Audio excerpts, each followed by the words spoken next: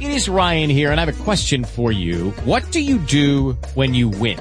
Like, are you a fist pumper, a woohooer, a hand clapper, a high fiver? I kind of like the high five, but if you want to hone in on those winning moves, check out Chumba Casino. At ChumbaCasino.com, choose from hundreds of social casino-style games for your chance to redeem serious cash prizes. There are new game releases weekly, plus free daily bonuses. So don't wait. Start having the most fun ever at ChumbaCasino.com. No purchase necessary. VGW Group. Void where prohibited by law. See terms and conditions. 18+. On a Wednesday morning, and every Wednesday, we have a guest from the University of Alaska Fairbanks. And this morning, it's going to be interesting. Talking with Professor Andres Lopez, College of Fisheries and Ocean Sciences. Good morning, sir. Good morning. You can pull the microphone just a little bit closer to you there. Is that good? Yeah, very good. Very good. Welcome. And this is pretty cool.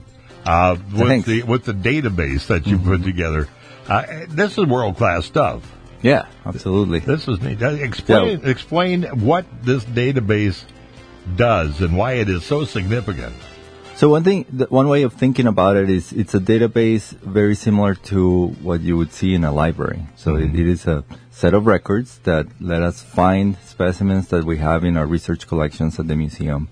And the big deal about it is that we are pulling all this information that only existed in the books themselves, in the specimens themselves. We had paper labels associated with the specimens and creating digital online records. So just like with a library catalog, you can go to our website and search for a species of crab that you're interested in. And you may find exactly how many specimens of that crab we have and links to other information related to those specimens. So it's a more efficient way of sharing that information that existed in the collections, but it was trapped in the form of paper records. Right. How many specimens do you have in your collection up at the university?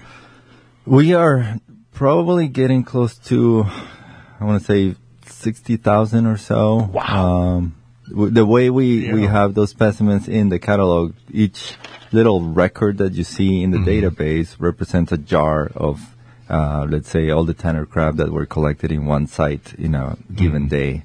So we have 20,000 records of marine invertebrates, but some of those records represent multiple, in some case, tens and dozens of individuals. So once you do the multiplication, we have somewhere in the 60,000 range of specimens. Now, with this database, other researchers are able to get in and share the information.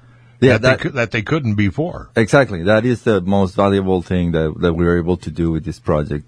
Having anyone in the world with an internet connection have access to the database, be able to, let's say it's a researcher in Finland or in the northeastern part of the U.S. interested in a species that we have here.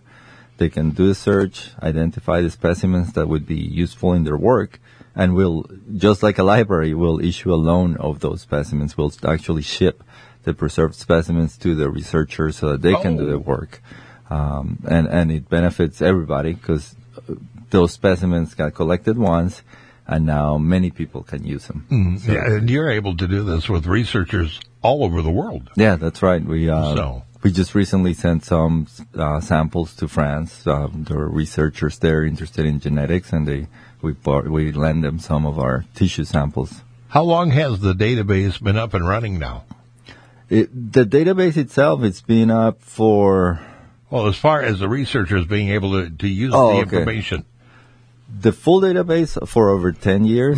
So the Arcto system has been implemented for a while. It probably takes that long to get that much information in there. It's a labor of love. Boy. But then this specific project that we're talking about took place over the past 3 years. Oh, okay. So this was an effort to catch up. The database existed, but the records for these marine invertebrates were still trapped in paper form.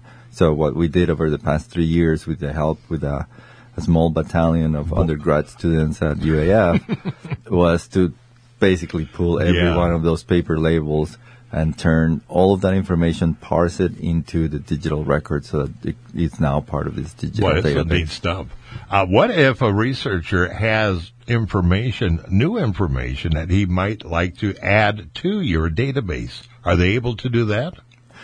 Yeah, we commonly collaborate with agency researchers, other researchers at UAF, not just people associated with CFOS or with the museum, that are out there in the field doing their own work and have the ability and the interest in providing new specimens for the collection. So if there's an agency that's doing some field surveys for some part of their tasks and they're willing to do so, they can bring back some of those specimens and add them to the collection.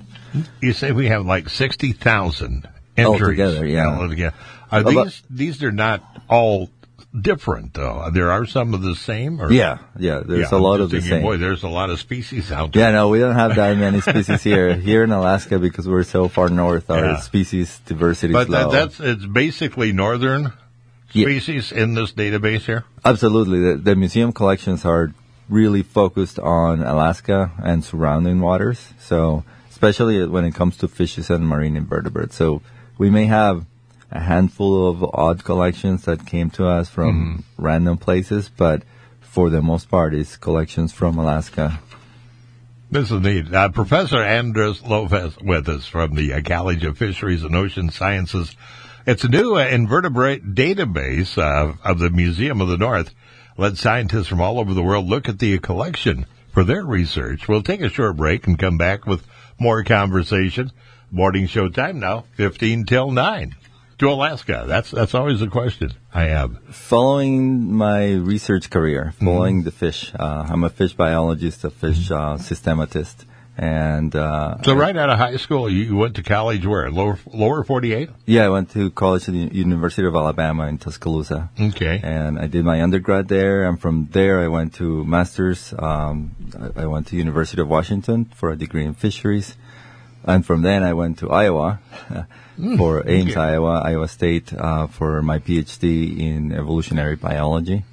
And from then I had postdocs in different places. I was at the Field Museum in Chicago for a year. I was at the Florida Museum of Natural History in Gainesville for a couple of years. My wife had a job there with the University of Florida.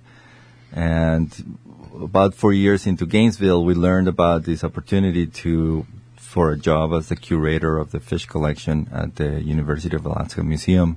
And I applied for it, got it, and we moved here 10 years ago. 10 years ago. Yeah. But that happens, doesn't it? Yeah, it does. It's a great place to be. We have a young son, 12-year-old that only knows Alaska. He moved here when he was 2, and so he's an Alaskan. That's really neat. What got you interested into this line of work? Biology in general, evolutionary biology always interested me, and fishes in particular was the subfield of evolutionary biology I wanted to be in. So when I started my undergrad, I volunteered at a fish collection, similar to what I'm doing here, except with fishes. And thanks to that time, getting a sense of the work that goes on in fish collections and the work of systematists, my application for grad school was tailored for that kind of work. And from then on, I just built on to my interest in. Judy was boring. Hello. Then Judy discovered ChumbaCasino.com. It's my little escape. Now Judy's the life of the party. Oh, baby, mama's bringing home the bacon. Whoa, take it easy, Judy. The Chumba life is for everybody. So go to ChumbaCasino.com and play over 100 casino-style games. Join today and play for free for your chance to redeem some serious prizes. ChumbaCasino.com. No purchase necessary. Void where prohibited by law. 18 plus terms and conditions apply. See website for details. And fish diversity, fish distributions, fish speciation, how they evolve, how they related to each other, all these things. Where do your specimens come from? From researchers out in the field for the most part? For the most part, yeah. So especially when it concerns the marine invertebrate collection, it's mostly from research cruises that take place almost throughout the year, but primarily during the summer, of course, around here. Folks that are out in these research cruises doing their own sort of projects often ask for if there's any interest in bringing extra stuff back or collecting specimens that will not be used for that work, but can be part of the research collection. So a lot of our specimens come from those collaborations, those relationships with either UAF researchers or agencies, state or federal, that are out doing some sort of field work and have the opportunity to bring specimens to add to the collection. Now, during the break, you mentioned something that's very interesting, too, that I had never thought about, and that is preserving the DNA from respective specimens. Now, how do they do that? Yeah, so I'm sure everybody's heard how DNA is transforming everything. Oh, yeah. Every new study is based on some sort of DNA analysis, and the same applies to the field of systematic biology, the field of describing species and understanding how they're related. So now we really want to have access to well-preserved DNA molecules. The old techniques for preserving specimens do not work very well for that. This traditional embalming process where you use formaldehyde and fix the tissues, it's not the ideal way of keeping DNA molecules intact. So in the past, I would say 20 years, the common practice is when you're out in the field collecting specimens that will become part of a research collection, you take a little piece of that specimen. In the case of fish, usually a piece of fin. If it's an invertebrate, you try to find something that is not going to damage the specimen too much. And you put that little tissue in a different preservative, usually high concentration alcohol, or different kinds of formulations that make the process of DNA decay slow down or stop.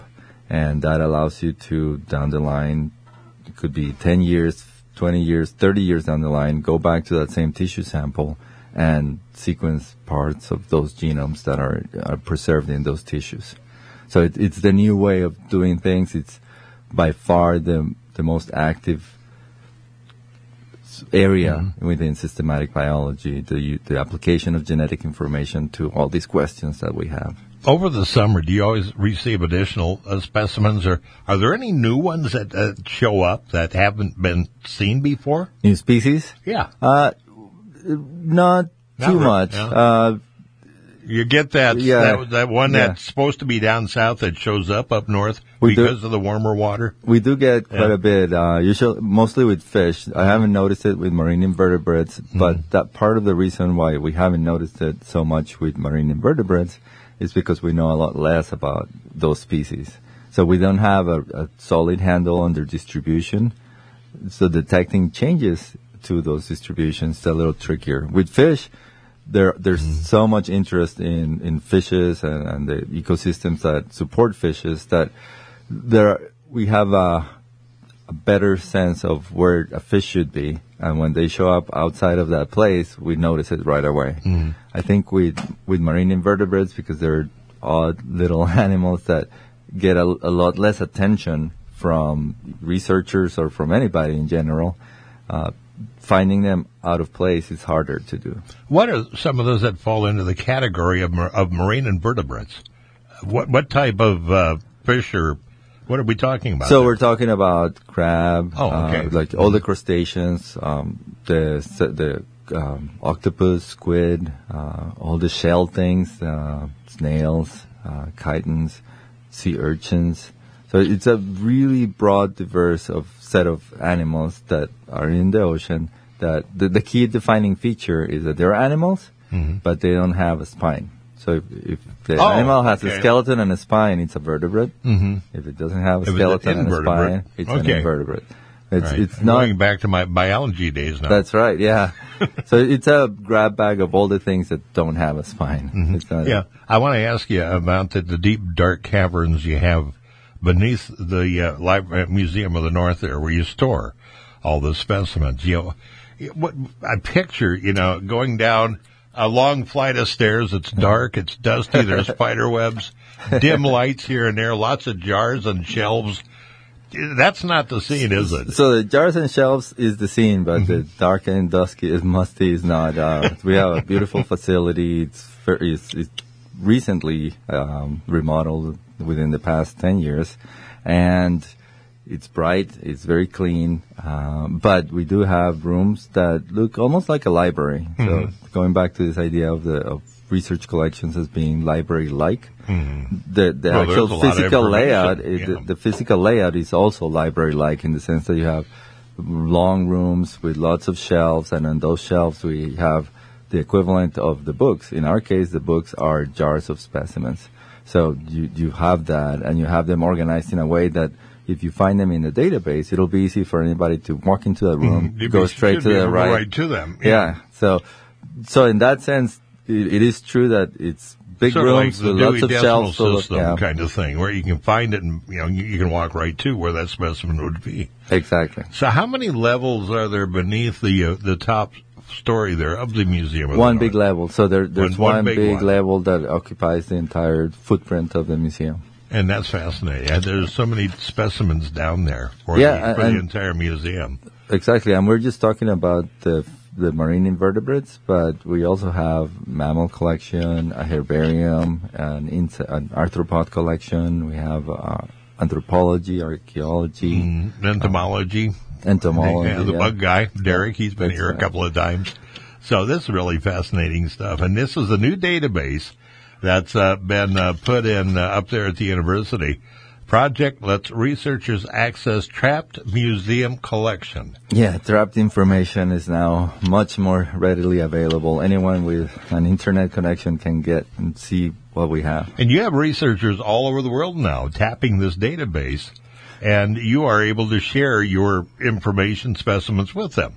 Yeah, and Arctos, the database that we use, one of the neat features of it is that it follows the standards of the community that work with these kinds of databases. So all of our records periodically get fed into these much larger portals. So all the stuff that we have here go into these global databases that have suck the same in every type of single record. Exact same type of information, but for every museum and every research collection. So everybody's shaking hands with the information. Yeah, exactly. So that's really great. That's fascinating. Professor Andres Lopez with us, Professor, College of Fisheries and Ocean Sciences. Thanks so much for stopping by. Thanks for having me. Be safe. Drive with your lights on. Rush is up next. KFBX Fairbanks, an iHeart radio station. It's 9 a.m.